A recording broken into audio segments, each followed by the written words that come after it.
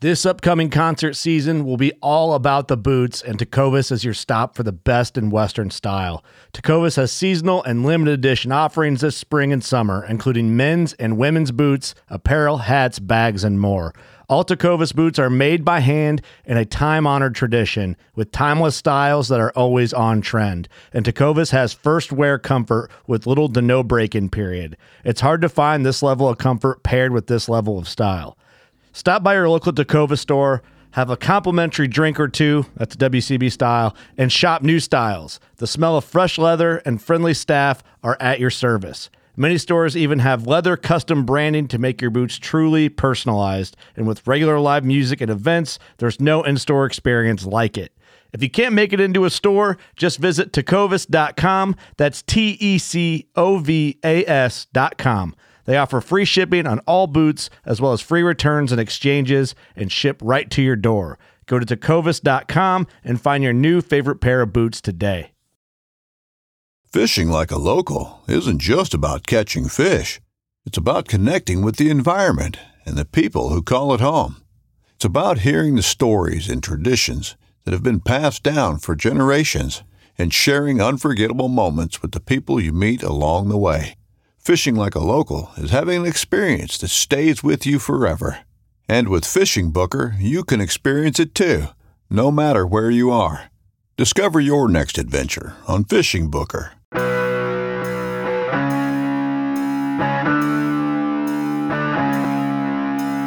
The Pope and Young Club wants to welcome you as we rally together to ensure our bow hunting opportunities for today and tomorrow. You've come to the podcast that believes in preserving, protecting, and promoting the passion for bow hunting. Join us as we strive to be the voice of today's bow hunter. This is the Pope and Young Podcast.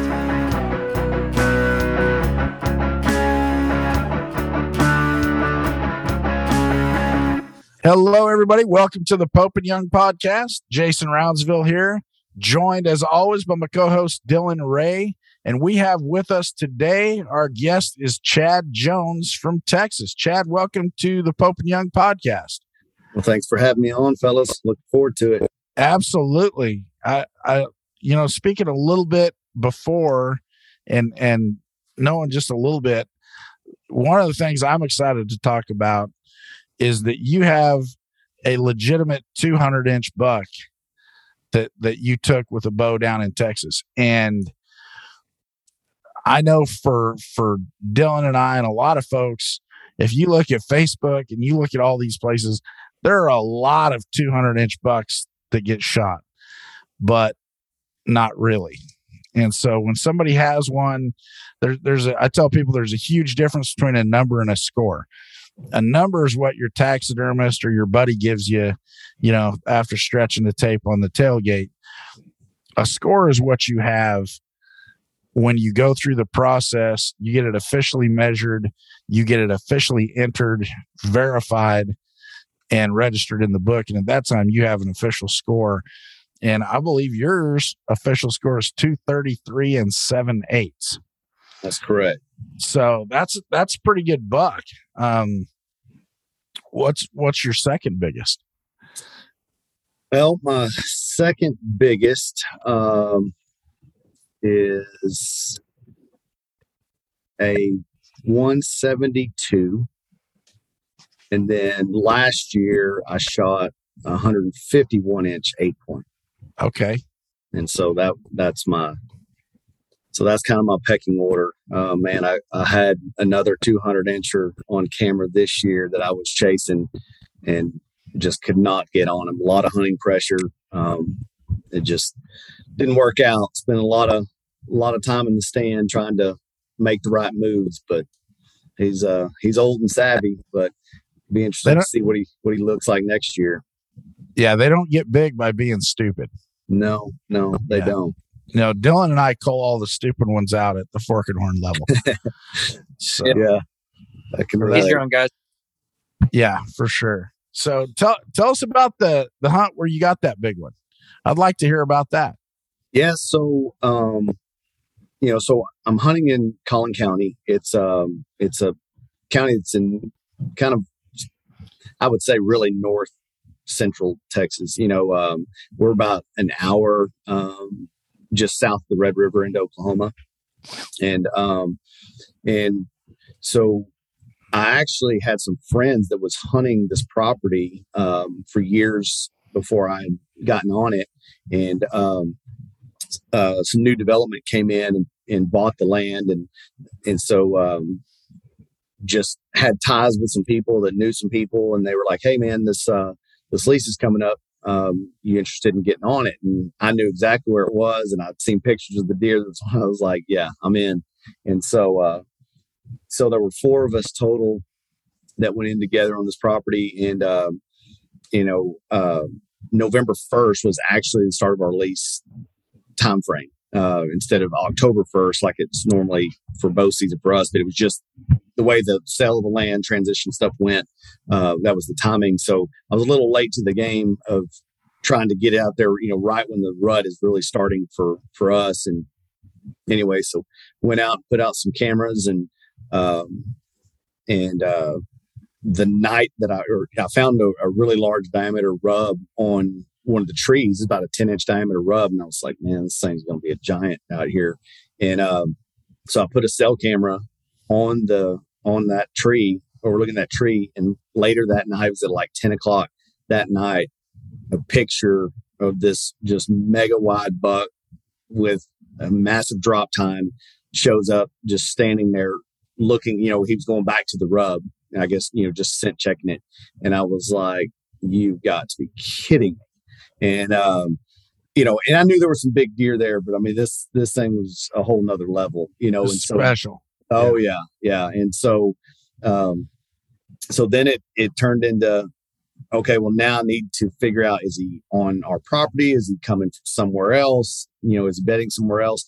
Just trying to, basically, I'm trying to come up with a game plan at like an accelerated rate, because knowing, that with the rut coming, he might be 7 miles down the creek, hit by a car or shot by somebody, so it's like, man, I've got to figure this out extremely quickly, and so I went back down a couple days later, put out some more cell cameras kind of on different areas. Once all the guys had kind of identified where they were wanting to hunt at and everything,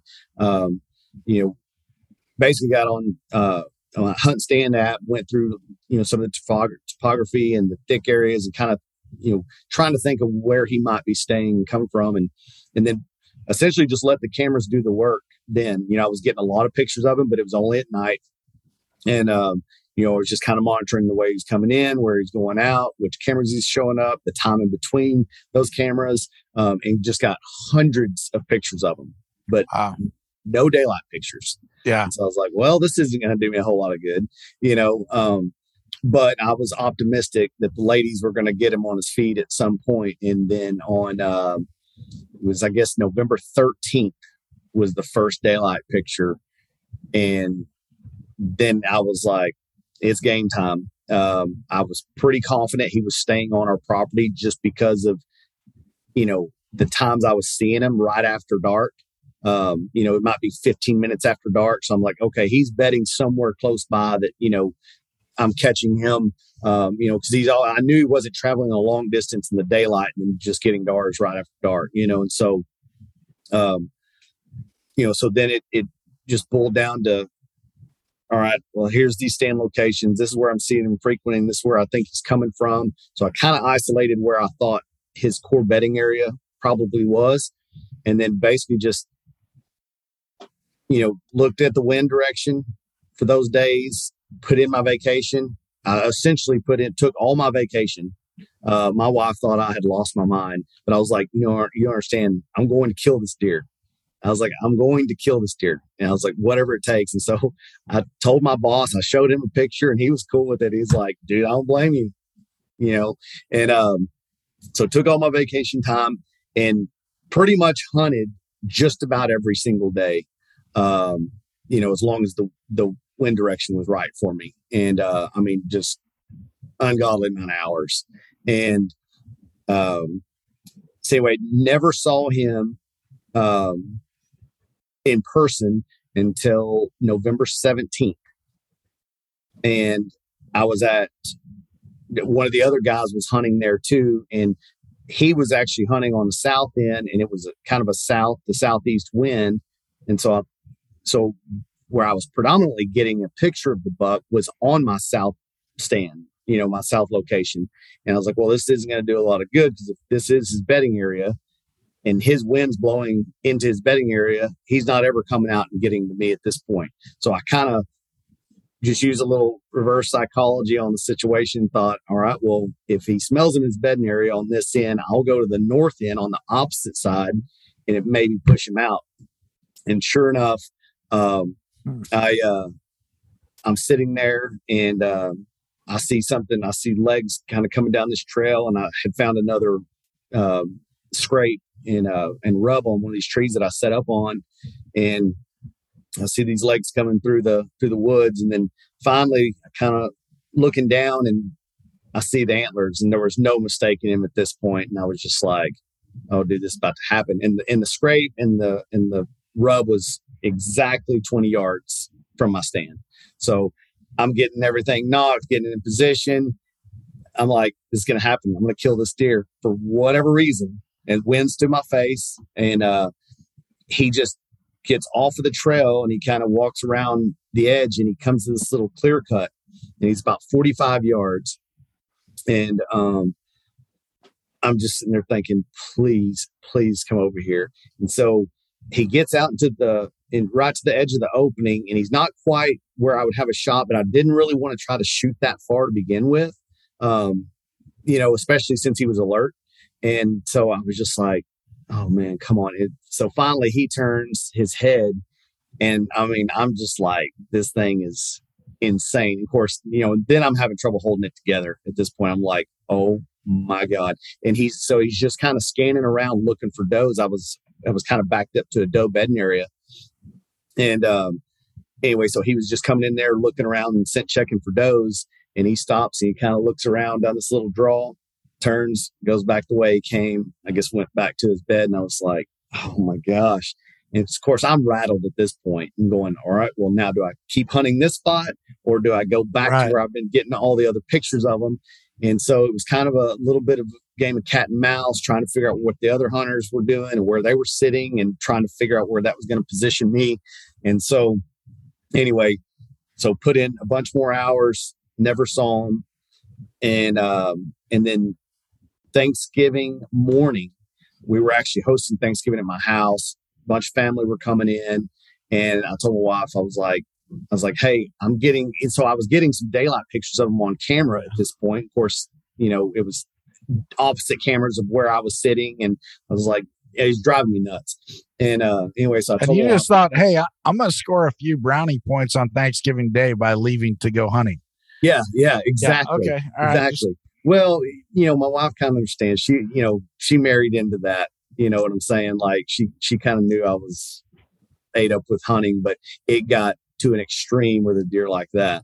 And so anyway, I get up super early. So by that, I got to ask you. So by this time, are you thinking, man, 45 yards is looking pretty good right now?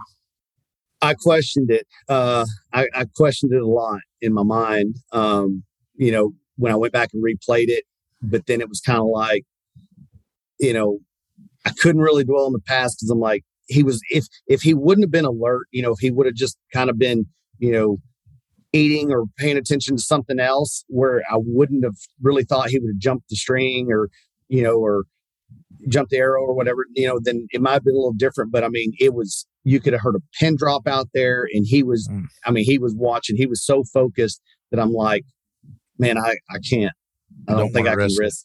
Yeah, I just can't risk that, and which was tough. It was really tough, because I didn't know if I would ever see him again, especially after already putting in that many hours to get the opportunity. You don't get many at a deer like that. And so it's almost like you got to take the opportunity when you get it, because you may never get it again.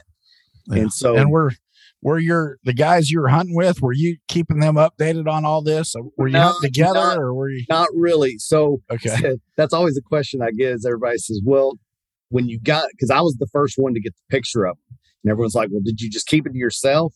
And I was like, And it crossed my mind. I was like, but it was my lease mates, and I was like, they're going to see the deer at some point on their cameras, So I showed it to them. And of course, then everybody was like, oh, dude, I'm hunting every day, and so it added a whole lot of additional pressure that I had to try to figure out not only how to get next to this buck's core area without him knowing I'm there. I'm also trying to do this while I've got other hunting pressure and scent from those hunters in there too. So it was kind of complicating the puzzle piece there a little bit. But like I say, I was just kind of using their stand locations to my favor, in the wind direction to my favor. I was basically just one of the opposite ends of where they were hunting, knowing that the buck was going to smell them long before he ever got to them.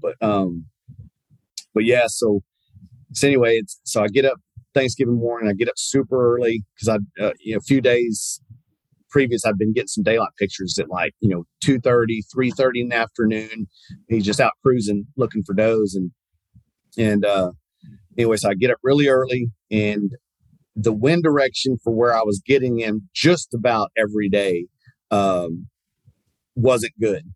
But I'm like, this is my best location to try to kill him. And anyway, and so I have what's called a ghost blind. I don't know if y'all have seen them. They're like mirrored panels that reflect off the ground. So my stand was actually a bad wind direction for this location that I was going to sit. It's kind of a funnel and pinch point. It's where the big rub was that I first had the picture of him. There was a big acorn tree there, and that was like his spot. He had rubs all over the place, scrapes all over the place. And so I was like, this is where I really need to go to get a chance at him. And but the wind direction wasn't right. So I ended up taking my ghost blind and I set up on the opposite end. So the wind was in my favor, and there was a creek that I set up, behind me. So I knew that, deer wouldn't come in from behind me and blow me out. And so anyway, I set up right there, and it's kind of this pinch point where this little finger of trees all comes together. That it was part of his travel corridor. And one other lease mate, he was hunting that day too, but he was probably 3/4 of a mile from me. And anyway, and so I told my wife, I said, hey, I won't be late for Thanksgiving lunch. Everybody's coming over at like 11 o'clock. And I said, I'll hunt till like 9 and then come home. And she's like, all right, just stop and get some sweet tea on the way home. Well, whatever. And so anyway, I guess it's about 8:30. A buddy texts me, or that was hunting out there, and says, hey, I just saw the drop time buck chasing hard on a doe, and he was headed south, which is where I was sitting. But I'm going, he's chasing the doe. He's 3/4 of a mile away from me. There's a ton of woods in between. I was like, the chances of him coming by me is pretty much slim to none. And so about 10 minutes goes by, and I hear crashing coming from the north. And I mean, I'm to the point now that I'm getting close to going home, or packing up to head home. And I hear crashing, running through the woods, and I can't see what it is at this point. But I hear limbs breaking and leaves, thrashing all around. And so finally I look over, and this doe comes just blazing out of the trees. And she kind of loops around and turns and starts running right at me. And mind you, I'm sitting behind a mirrored panel, which I don't know if you've ever seen them like in person when they're blended in good, like you physically cannot tell that they're there. And she's running, flying right at me. And I'm going, she's about to run right over the top of me because I just look like branches to her. She can't tell that there's a blind there. And so I turn and get turned into position thinking this is not going to be good. And she literally stops 8 yards from me, and I'm frozen. Like, I'm talking so close that I can't move. And she turns and she's looking back, and tongue's hanging out. She's panting. And of course, my adrenaline's going through the roof right now. I'm like, dude, that's about probably the second closest I've ever been to a deer, but especially when I'm thinking it's about to run into me. Anyway, so she turns, she looks back, she's panting really hard, and I can still hear her crashing, running through the woods, but she's so close that I can't look and see what's coming. So I'm like trying to look as hard as I can out of the corner of my eye. And luckily, she turns and kind of loops around a little bit. And when she starts going away from me, I look over and I see this mega wide rack with a drop tine hanging down. And I'm like, oh my God. But he's running just like she was running. I mean, not as fast as her. I mean, he was in a pretty heavy trot, but he's coming straight at me. I mean, literally like burning a hole through me. And I was like, well, I don't know how I'm going to draw back. I mean, he's looking right at me. And so luckily that doe, when she kind of looped around, he changed his angle to cut her off. And I think that's the only thing that saved me, because when he turned and started cutting off, to catch up on her lead, he took his eyesight off of my direction, and I was able to get everything pulled back. I had already ranged all the trees to where I was. So there was a couple limbs hanging down that I didn't have a clear shot right at the 30-yard mark, which is what I wanted. And so the next little lane was right at 40 yards, which was still a little longer than I wanted to take a shot. And I was like, all right, it happened to me once. I've got to send it. It's like it was a ton of hours. And I'm like, I have to try to make this happen. Anyway, so I draw back, and it's the typical meh, meh, meh, and I'm progressively getting louder, and he ain't stopping. I mean, he's got his, lip curled up, head down, and he's just cruising. And so I was like, dude, I'm just going to put it on a lead up on his front shoulder and let it go. And sure enough, it kind of brings back a little bit of dove hunting ritual, and so I just let him a little bit. I released it, and I see the Luminant go right in behind the ribs, full pass through, and I'm just he bolts and he runs off, and I see my nock shining on the ground, and now like I'm just like overwhelmed with emotion of going, okay, well, I know the shot was good. I knew for sure it at least hit liver, like because of the angle.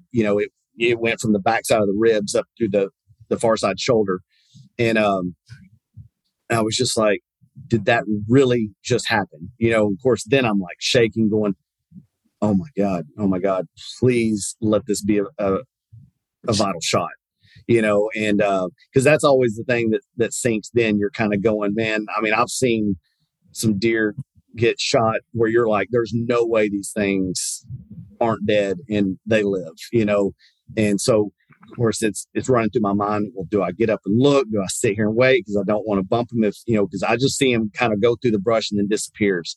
Never saw him fall. And so I give it about 15 minutes, and I'm sitting there waiting. I text my wife and said, hey, I'm going to be late. And, more brownie points. Yeah, exactly. And anyway, and so I get up. I was like, I'm going to at least sneak over here and check my arrow, check the blood and everything. So I go over there and look, and it's just coated in blood. It had some darker blood, but I could see some bubbles. So I knew, I was pretty much confident it hit the liver and then the far side lung. And anyway, and so blood is just poured out like you poured a paint can. And so I was like, all right, man, I'm just going to go out where I last saw him. And it kind of went to this like open field on this strip of trees. And I was like, I'm just going to slip out there real quiet and at least see if I see any sign. If not, I'm going to back out just because I didn't want to take any chances. And so as soon as I round the corner, I see horns sticking up out of this grass. And I was just like, oh my God. And I walk up to him, and, seeing pictures of him just did not do it justice. I mean, to walk up and to physically see a deer that you've basically been infatuated with hunting, to finally get it. And, of course, I text my buddy that was hunting, and I sent a picture to him. He's like, no freaking way, and it's kind of one of those deals where it's like, you hunt your whole life dreaming of a mega giant to step out, and it's it's just, I don't know. It's just a surreal moment, because it's you always have high hopes for it, but it's like I tell everybody, they're like, man, how do I kill, a big deer? How do I kill 200-inch deer? It's like, well, you have to have big deer to kill big, I mean, it's like, it doesn't really matter. I mean, yes, nutrition and things can help, but it's like, you've got to have the genetics, to have big deer and then letting them get to that age structure. But, so it's kind of one of those things. I've hunted all over, and it's always, you have that pipe dream of thinking, man, I hope a 200-incher walks out. But the biggest I see is like a 130, and that's kind of the genetic pool there. I'm really in high hopes for no reason, but it's, man, it was just, I mean, it was overwhelming, for it to all come to an end and have the story unfold the way it did. And kind of the more I thought about it, I was like, I was literally yards away from that being just a story of my second experience of going, I saw him on the hoof and he ran right by me. If that doe would have changed direction, if she would have physically saw me and blew and ran somewhere else and changed his direction by, yards, he could have ran anywhere in that 3/4 of a mile. I'm just going, man, I mean, a lot of it is just a ton of luck. I mean, as hunters, obviously we prepare as much as we can, with, shooting and,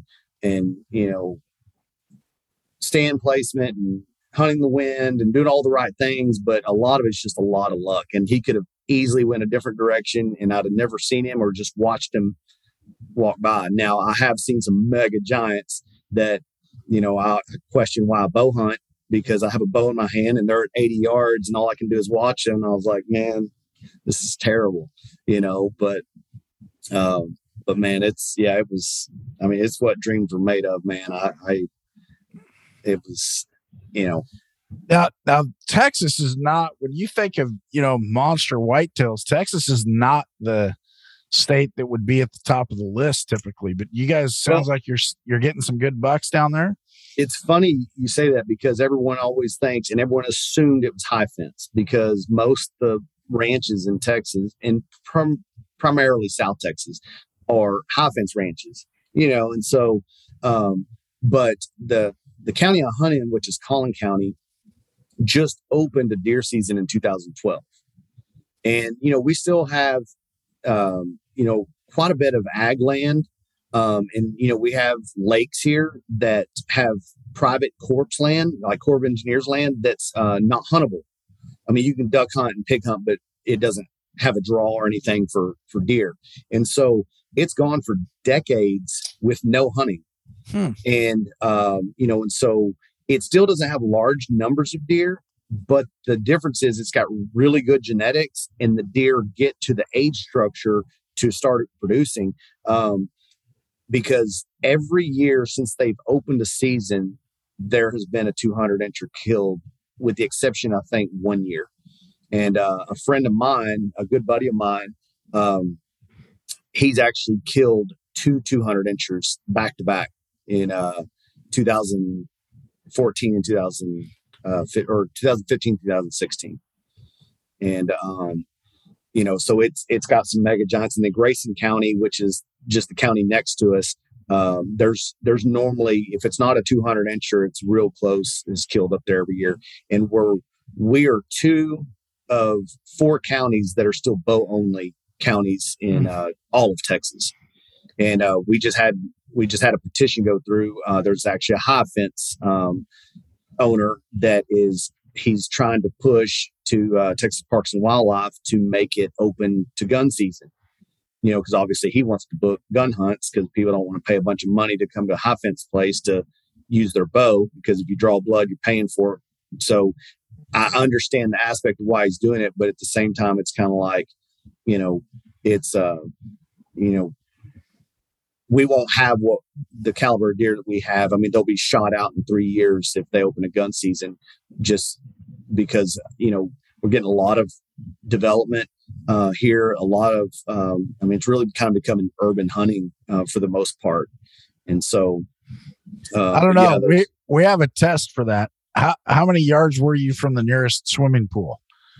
Well, so the spot that I was actually hunting in is still a rural area, still a lot of ag land, and things like that. And so, but I can tell you, one of my other leases in Collin County, which there was another buddy of mine shot a 213 on it last year, different spots, about 20 minutes apart. That there's a swimming pool about 200 yards from me on that one. Yeah. And so, so it's kind of one of those deals. We want to keep it, everybody's getting this conversation. Well, y'all don't want it just because this is gun versus bow. You're bow hunting elitist. You think that I was like, man, it's not about that. I grew up gun hunting. That's, I'm not opposed to gun hunting. My daughter, shot her first deer with a gun at 10 years old, and it's like, I don't make it about whether it's bow or gun. If you're hunting, it's all about hunting to me. But what I do have the issue with is kind of the I don't know, like what the right way to say it would be, but in terms of your judgment, is I'm going, well, it's a little different on making a call to shoot a deer if you're within 30 yards versus you're looking at one at 300 yards that you can shoot with your rifle. You might not be shooting a deer that's the age structure that it needs to be, or you might not quite notice because Texas has a 13-inch rule. It's got to have a 13-inch inside spread or greater, or it's not legal. And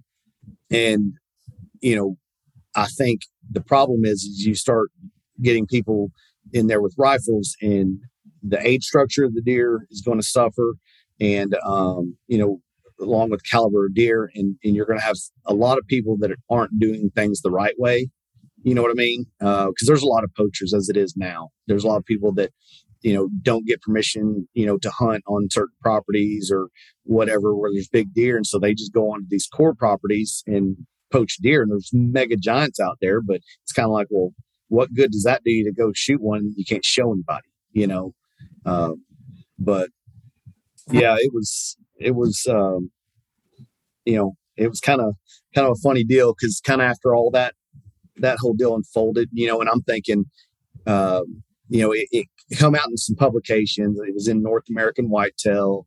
It was in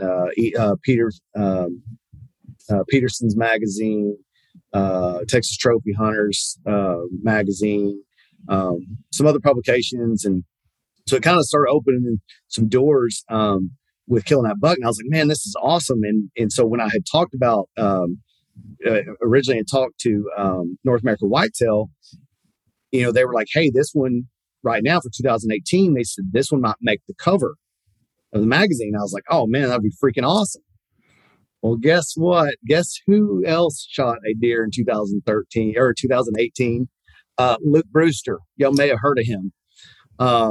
With the world record. So kind of stole my thunder a little bit, but it was all good. I was like, that's why, because everybody's, man, there's no way that's a free range deer, that you shot. And I was like, dude, there's a guy that just shot a deer that's 100 inches bigger than mine. I was like, I don't understand what you don't understand about it, but right. But yeah, it was awesome, man. Everybody's like, man, you just need to hang it up now. It's over, and for me, it's not, I mean, do I think I'll ever shoot a 200 incher again? I have seen some 200 inchers. Like I say, I was after one last year. I was guessing he'd probably be between 200, 210, somewhere around there. But it's kind of, to me, I'd rather shoot a mature deer that's got some cool character, or, somebody, one of them that's on a downhill slope, than to shoot one just to shoot one. You know what I mean? Because there's some deer here. I mean, we'll see some, 150 inch 2.5-year-olds, I mean, it's, and that's where it gets tough, is, when you're seeing some really big deer, you see a 3.5-year-old 170 inch deer, that's really hard to pass. But the difference is, if you know the genetics and the potential for them, you're kind of going, this could be the next 200 incher if you would learn to age them and realize, but it's hard because we've gotten so much notoriety because of so many big bucks getting shot here that now it's getting an influx of hunters, and a lot of them are just shooting everything, and I get it. If you're paying a lot of money for a lease, you're kind of going, well, I'm not going home empty handed, I'm going to at least shoot something. And so, I get a little bit of both of that, but it's, but I'm not a whitetail guy, but I'm curious to know, Jason, how you can hear a story like that and not be like, yeah, whitetails is awesome. Whitetail hunting's cool. How do I think that or not think that? How do you not think that when you hear that story? Oh, I like it. It's a good story. I do think whitetail hunting's cool. Heck, I did it this year in Wisconsin. So what's your gig? Are you a muley guy or are you an elk guy? I like chasing elk. I like chasing mule deer and blacktails. I grew up with blacktails, so they're kind of special. Yeah, that's cool. There's places where I've gone and I didn't get any big bucks this year on camera, but last year I had a really, really good mature buck and I never caught him a single time on daylight. And I was moving cameras around. I talked to Jim Willems. I said, hey, I've got this buck. He's completely nocturnal. I said, what do I do? And he said, try moving your cameras on different trails. And man, I tried everything and never got a picture of him. Those blacktails, they just literally just go nocturnal. So it's a little bit different. No, I like it. I'm looking forward to getting back after whitetails again this year. And sounds like you need to go to Texas, Jason. I'll tell you what, man, if they're passing up 170s, I definitely need to go to Texas. Well, yeah, let me put it this way. Not everybody's passing those deer. I'm seeing, unfortunately, I've seen some walking around with arrows sticking out of them, crossbow bolts sticking out of them that are barely even legal to shoot. And I'm just, it's kind of heartbreaking, because I'm like, guys, what are you doing? I get it. I understand the meat hunting, but I look at it this way. Hey, if you're a meat hunter, then shoot a doe. You know what I mean? Don't shoot a little 2-year-old buck that has a ton of potential just because you want to shoot it, and I don't know. What's up? I said, we can't go hunt with him, Jason. Yeah. Yeah. I'm not sure I can hunt in Texas if they have a 13-inch rule. Yeah. He's in the 200-inch club. Me and you are still in the Forky club. Yeah. But we dominate the Fork and Horn club, man. Yes, we do. Yes, absolutely. Well, we got our fair share of those too. That seems to be the only sheds I've ever found for some reason. Yeah. Just all the spikes. See, that's why, they're harder to find than those big ones because the big ones stick out. And, yeah, that's right. Dylan and I, that's why, we kind of like the challenge of the smaller bucks. Oh, yeah. It's a smaller target. It's just a. I completely relate. Well, it's like shed hunting. You're not a real shed hunter unless you're finding the spikes, the little nubbin bucks, Absolutely. You're right. The big ones you pretty much just trip over. So yeah, I get it. I completely can understand that. Yeah. So you shot an elk at 30 yards. That's cool. But I shot a 100-pound deer at 40 yards. Who's the best? Yeah. Yeah. Much bigger target. How impressive. So, so that's the story that we're going to stick with, at least for a while. I dig it. Yeah. So what else are you chasing? Are you just whitetails? Is that your focus, or you chase a little bit of everything? Man, I like to do it all. Something I've never shot is a mule deer. And so that's on my list to do. I've been bear hunting. My uncle actually has a place in Mena, Arkansas, and he's got a ton of black bears up there. And for some reason, I don't know if they just hibernate like when I go or what the deal is, but they come in. They do those bait barrels and stuff, and they're there at his cabins all the time until I go, and then I don't know. I'm kind of jinxed on that deal, so I'm gonna keep sticking with it though. So I still want to get a bear, but yeah, I do primarily, whitetail hunt. I do a lot of pig hunting, coyote hunting, just trying to cut down on the population between the pigs and the coyotes here.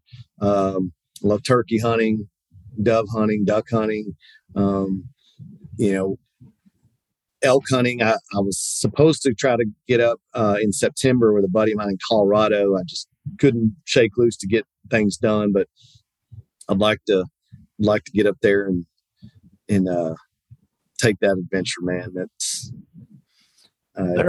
they're big. Well, and I always hear everyone say this. Of course, I can't testify, but everyone always says, if you ever chase screaming bulls, you'll never want to whitetail hunt again.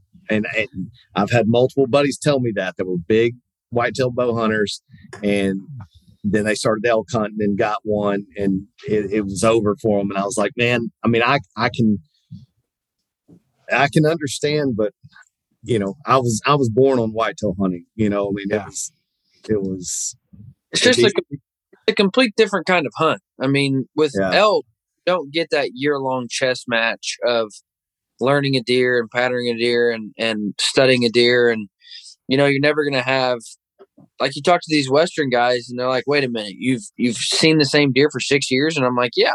I watched it, as a fawn and kept up with it. You're never going to have that with elk hunting. So, it's just a different kind of hunt. I mean, completely different kind of hunt. The week of hunting will always beat the week of deer hunting, but you don't get the year-long chess match of learning deer, and it's just different. Yeah, see, I mean, I think that's kind of the thing for me is the history that you build with whitetail hunting, because it's, you identify that buck and, kind of their summer range versus their fall range. And, it's like that chess match where you're trying to outsmart this deer, once they get to an age structure to where they're getting smarter and harder to get on, that's the challenge I like. I want to find the oldest, most mature deer there, and I want to try to outsmart him in his house. It's I don't know, it's kind of a weird deal, but it's and then it's, if you don't catch up with that deer, then it's all right. Well, now I want to find his sheds, and you find one side or both sides, whatever, and then it starts building a story, and it's cool if you can go, hey man, I've got the last 3 years sheds of this guy, it's, I don't know, it builds a lot more history, where I think it almost makes it more personal with a particular deer, like a target buck, more than it would another species. But I still want to get up and do some mule deer and elk hunting, though, like backcountry type stuff, like the rugged terrain. And I actually went to Park City, Utah for Total Archery Challenge. It was my first time to Utah last summer, and I was like, dude, that's got to be awesome. Now the pack out would probably really suck if you didn't have horses, but I was like, man, I could see it. It's pretty amazing. Everybody wants to be a backcountry hunter until you get an elk down 6 miles from the truck. Yeah, and you look up and you're like, okay, the nearest road is up there. Yeah, it's gonna be a long day. Oh, I can imagine. It didn't take me to the pack out. It took me about 7 minutes up the trailhead, and I'm like, dude, I'm done with this crap. Yeah. Well, now they say give yourself 3 to 4 days to acclimate to the different elevation. Yeah. We did it. I did it really stupid. My first out west hunt, we drove overnight. We drove 26 hours over, got to Idaho, and met the guy we were hunting with, and so we had been up for 26 hours straight on this drive, and we get out of the truck, and dude's like, you ready to pack in? And I'm like, why not? Let's roll, man. I'm like, not even thinking anything about it. And like I said, we've been up for 26 hours. I go from, 1,200 feet of elevation to now getting out of the truck at 6. It wasn't pretty. It wasn't pretty at all. I don't imagine. Yeah, it's, I like I say, I want to do it, but yeah, it was eye-opening to me, because like I said, I've been to Colorado and other places, but kind of the getting acclimated to it when I went to Total Archery Challenge, same deal, flying from Texas to Utah and get out, and we're like, hey, let's go up and shoot. And And man, this Flatlander was not used to that. I was just like, I was huffing and puffing, and some of the local guys they were giving me crap, man. They were just like, "What's wrong, dude?" I was like, it's like my muscles are wanting to go, but my lungs don't want to help them. It was just like, it was like breathing through a straw, man. I was like, I could not get oxygen. But after a couple of days, I got acclimated and I was fine. But that first couple of days was rough. We were at a Mountain Archery Fest in Utah, and they were all laughing at me. And I think it was at 9,500, Jason. It was up there. Yeah, and we get up there, and I just walk up a flight of stairs, and I'm like, yeah. Breathing. They're like, and I'm like, dude, I live at 900 feet of elevation. Like, this is, I couldn't sleep at night. Like, no, I couldn't either. That was, I've been some pretty decent elevation, but I'll tell you what, that trip was the only time it's really hit me like that, where I couldn't sleep. Like, you literally had to breathe. You had to focus to breathe. You're like, and that was a little bit different. I think some people don't recognize or don't realize exactly what that elevation can do to you. It can take it out of you. Well, and that was my first thought is all I'm doing is carrying a backpack and a bow. I'm sitting there thinking, there's no way I could pack 100 pounds on my back and try to walk out here like that. I mean, it was, I was having to stop, and, it kind of freaked me out for a minute, because I'm going, am I even going to be able to get oxygen at this point? It was, but yeah, once I kind of got acclimated to it, it wasn't too bad. But man, yeah, it was kind of scary at first. I was not expecting that. I was like, man, this is crazy. Yeah, definitely. It can hit you. So, all right. So elk's on the list and mule deer. You have plans? What's your timeline? Are you putting in this year? Well, I don't know. So I've got a buddy, Dan Staten, runs Elk Shape. I'm maybe going to one of his camps that he's got here in Texas coming up here in the next month. And that's kind of what it is the conditioning and everything that is going to come with that. And maybe kind of try to prepare myself to just, make the leap and go out and get over the counter and see what we can make happen. But, more for just the experience, because I know a lot of people that they go, they spend a week out there and they come home empty handed.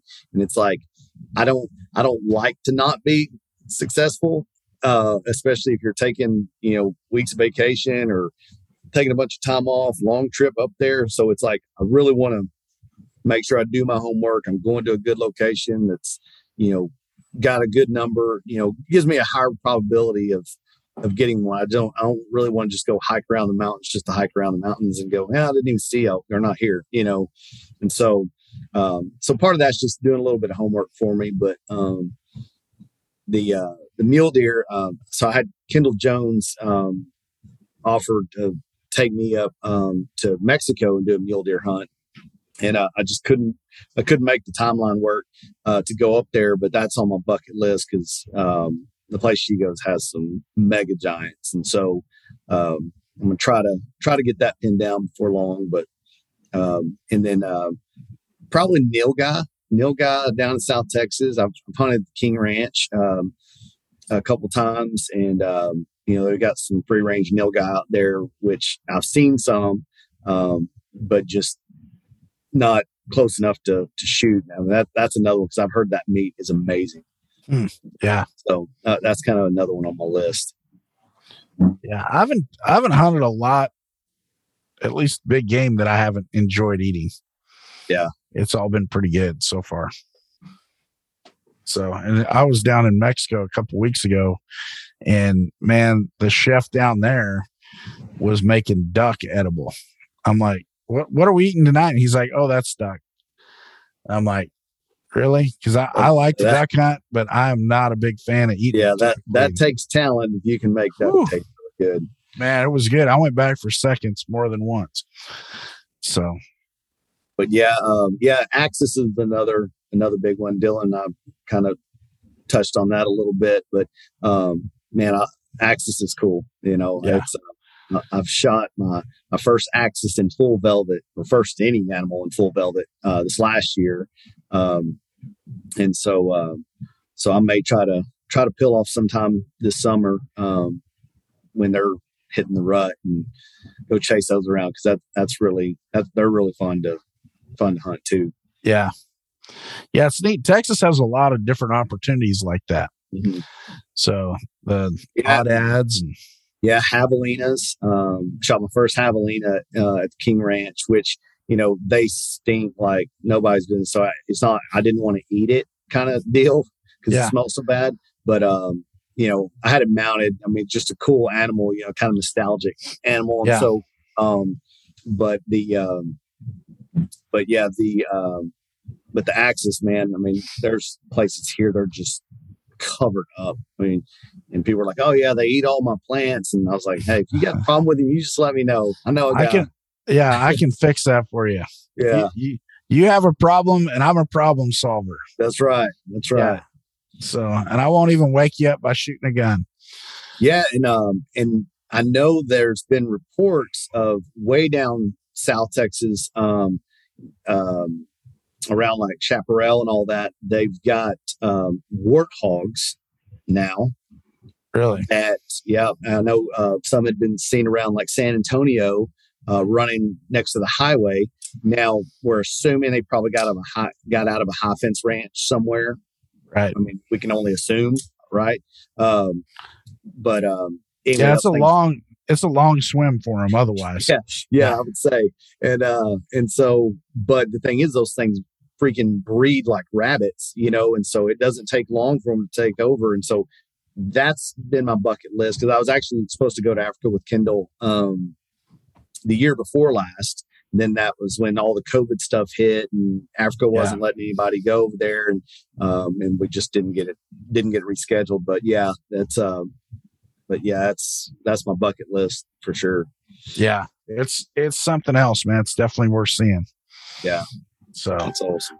Well, I'll tell you what. The one question we ask everybody on the show is, Chad, when you're out, whether you're in a tree for whitetails or whether you're climbing up the mountain next time you go for elk, what is one piece of kind of a non-traditional type item that you have with you when you go hunting?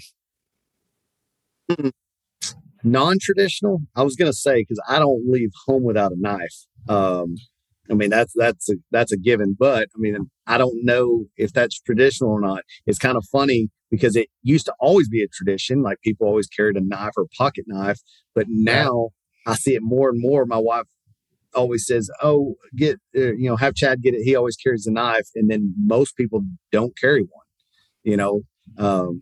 So I'd say that's probably my traditional / non-traditional, that I just do not leave home without a knife on me. Dylan, I don't think we can accept knife. No. Okay. All right. Well, that's definitely, if you're hunting, you should have a knife. If you're going to Walmart, maybe not, but if you're going up on the mountain, you should have a knife. Yeah, you would be shocked. Yeah. I've actually been around people that have shot an animal and don't have a knife to gut it. And I was like, really? Okay. Yes. I'm not going to name any names, but was that in Texas? Yeah. I was in Texas. Yeah. Wow. I mean, they were new to hunting, so I couldn't really blame them, but I'm like, so what did you think you were going to do with this animal when you were? Hey, you just chew a hole through it. Yeah. Man. Huh. So, but, well, then I'll say probably what I always take, and I primarily bow hunt, but what I take, that's probably not traditional to people, because I'm, especially bow hunting, I'm like super cautious about the wind, because it doesn't matter. I'm partnered with Scent Crusher and all these, and I mean, they're all great to a certain degree, but you're not going to beat a deer's nose 100%. So wind direction is, and knowing the wind and what it's doing is critical. And so for me, you got the powders, the silica powders and all that stuff. What I actually use is goose down feathers. And I don't ever see anybody else carry them, but I have I actually bought bought them in bulk, and they're a little small, not big feathers. They're just little small, the down, it's like inside jackets.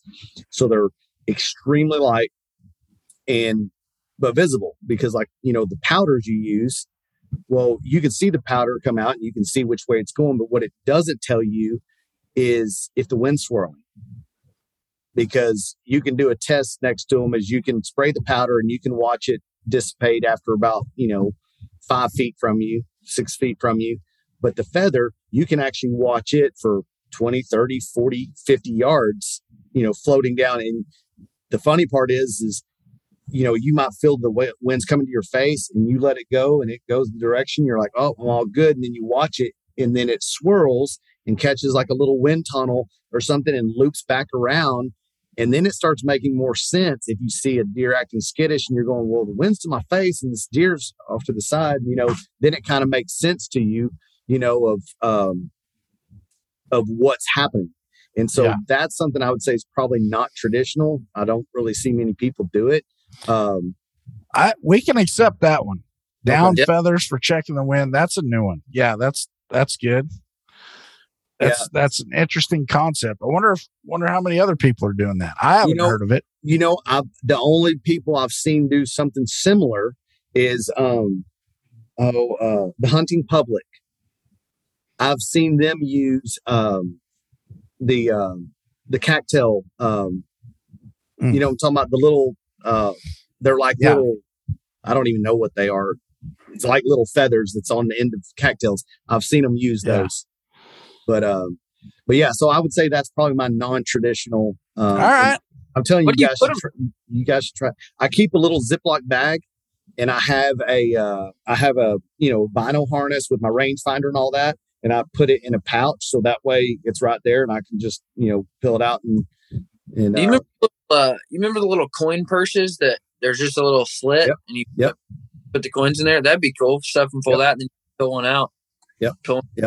Just like that. I just use it's like a little small Ziploc bag so it doesn't get any moisture or anything and make the feathers heavy, and but I mean they're so small and lightweight, but obviously a bright white, so you can see them for a long ways, because like I say, the powders and stuff, and they've got the other ones, it starts with a C, like a Circa or something like that. It's like the smoke or whatever, but it does the same thing. It dissipates after, a few feet from you. And so the feathers I found work the best, that tell the true story of what the wind's really doing, because there's been so many times that I've sat there thinking my wind's all good, and I'll watch it get about, 25 yards behind me, and it'll swirl, like it'll hit like a little, I don't know, like a little drainage ditch or something. It'll hit that and it'll just wrap around. And I'm like, ooh, this ain't good. And there's been times I've had to get up and move because of that, not knowing, that the wind was doing that. But, where I hunt, it swirls a lot. So I really have to pay attention. To that. So, but that would probably be mine. Gotcha. Well, we will put that one on the list. So well, Chad, we appreciate you spending some time with us today and talking about bow hunting and your legitimate 233 incher. So I appreciate it, guys. It's been a blast. I'm always down to talk hunting. Absolutely. Us too. We enjoy it. And it's so neat to talk to different folks, from, guys that just love their whitetails, and then guys that are chasing sheep and elk and all the different things. And it's always a lot of fun. So we appreciate you spending some time with us today. Yeah. Appreciate you guys. All right. Well, hey, good luck this fall. And, hopefully you can go out and pop another one for the record books, because that will be new record book is coming out in April. So nice. You've got till the end of the year to get another one in there. All right. Well, all right. I'll work on it. If you guys are ever down in Texas, man, look me up. We'll try to go get a hunt together. Definitely. Thanks so much, Chad. All right.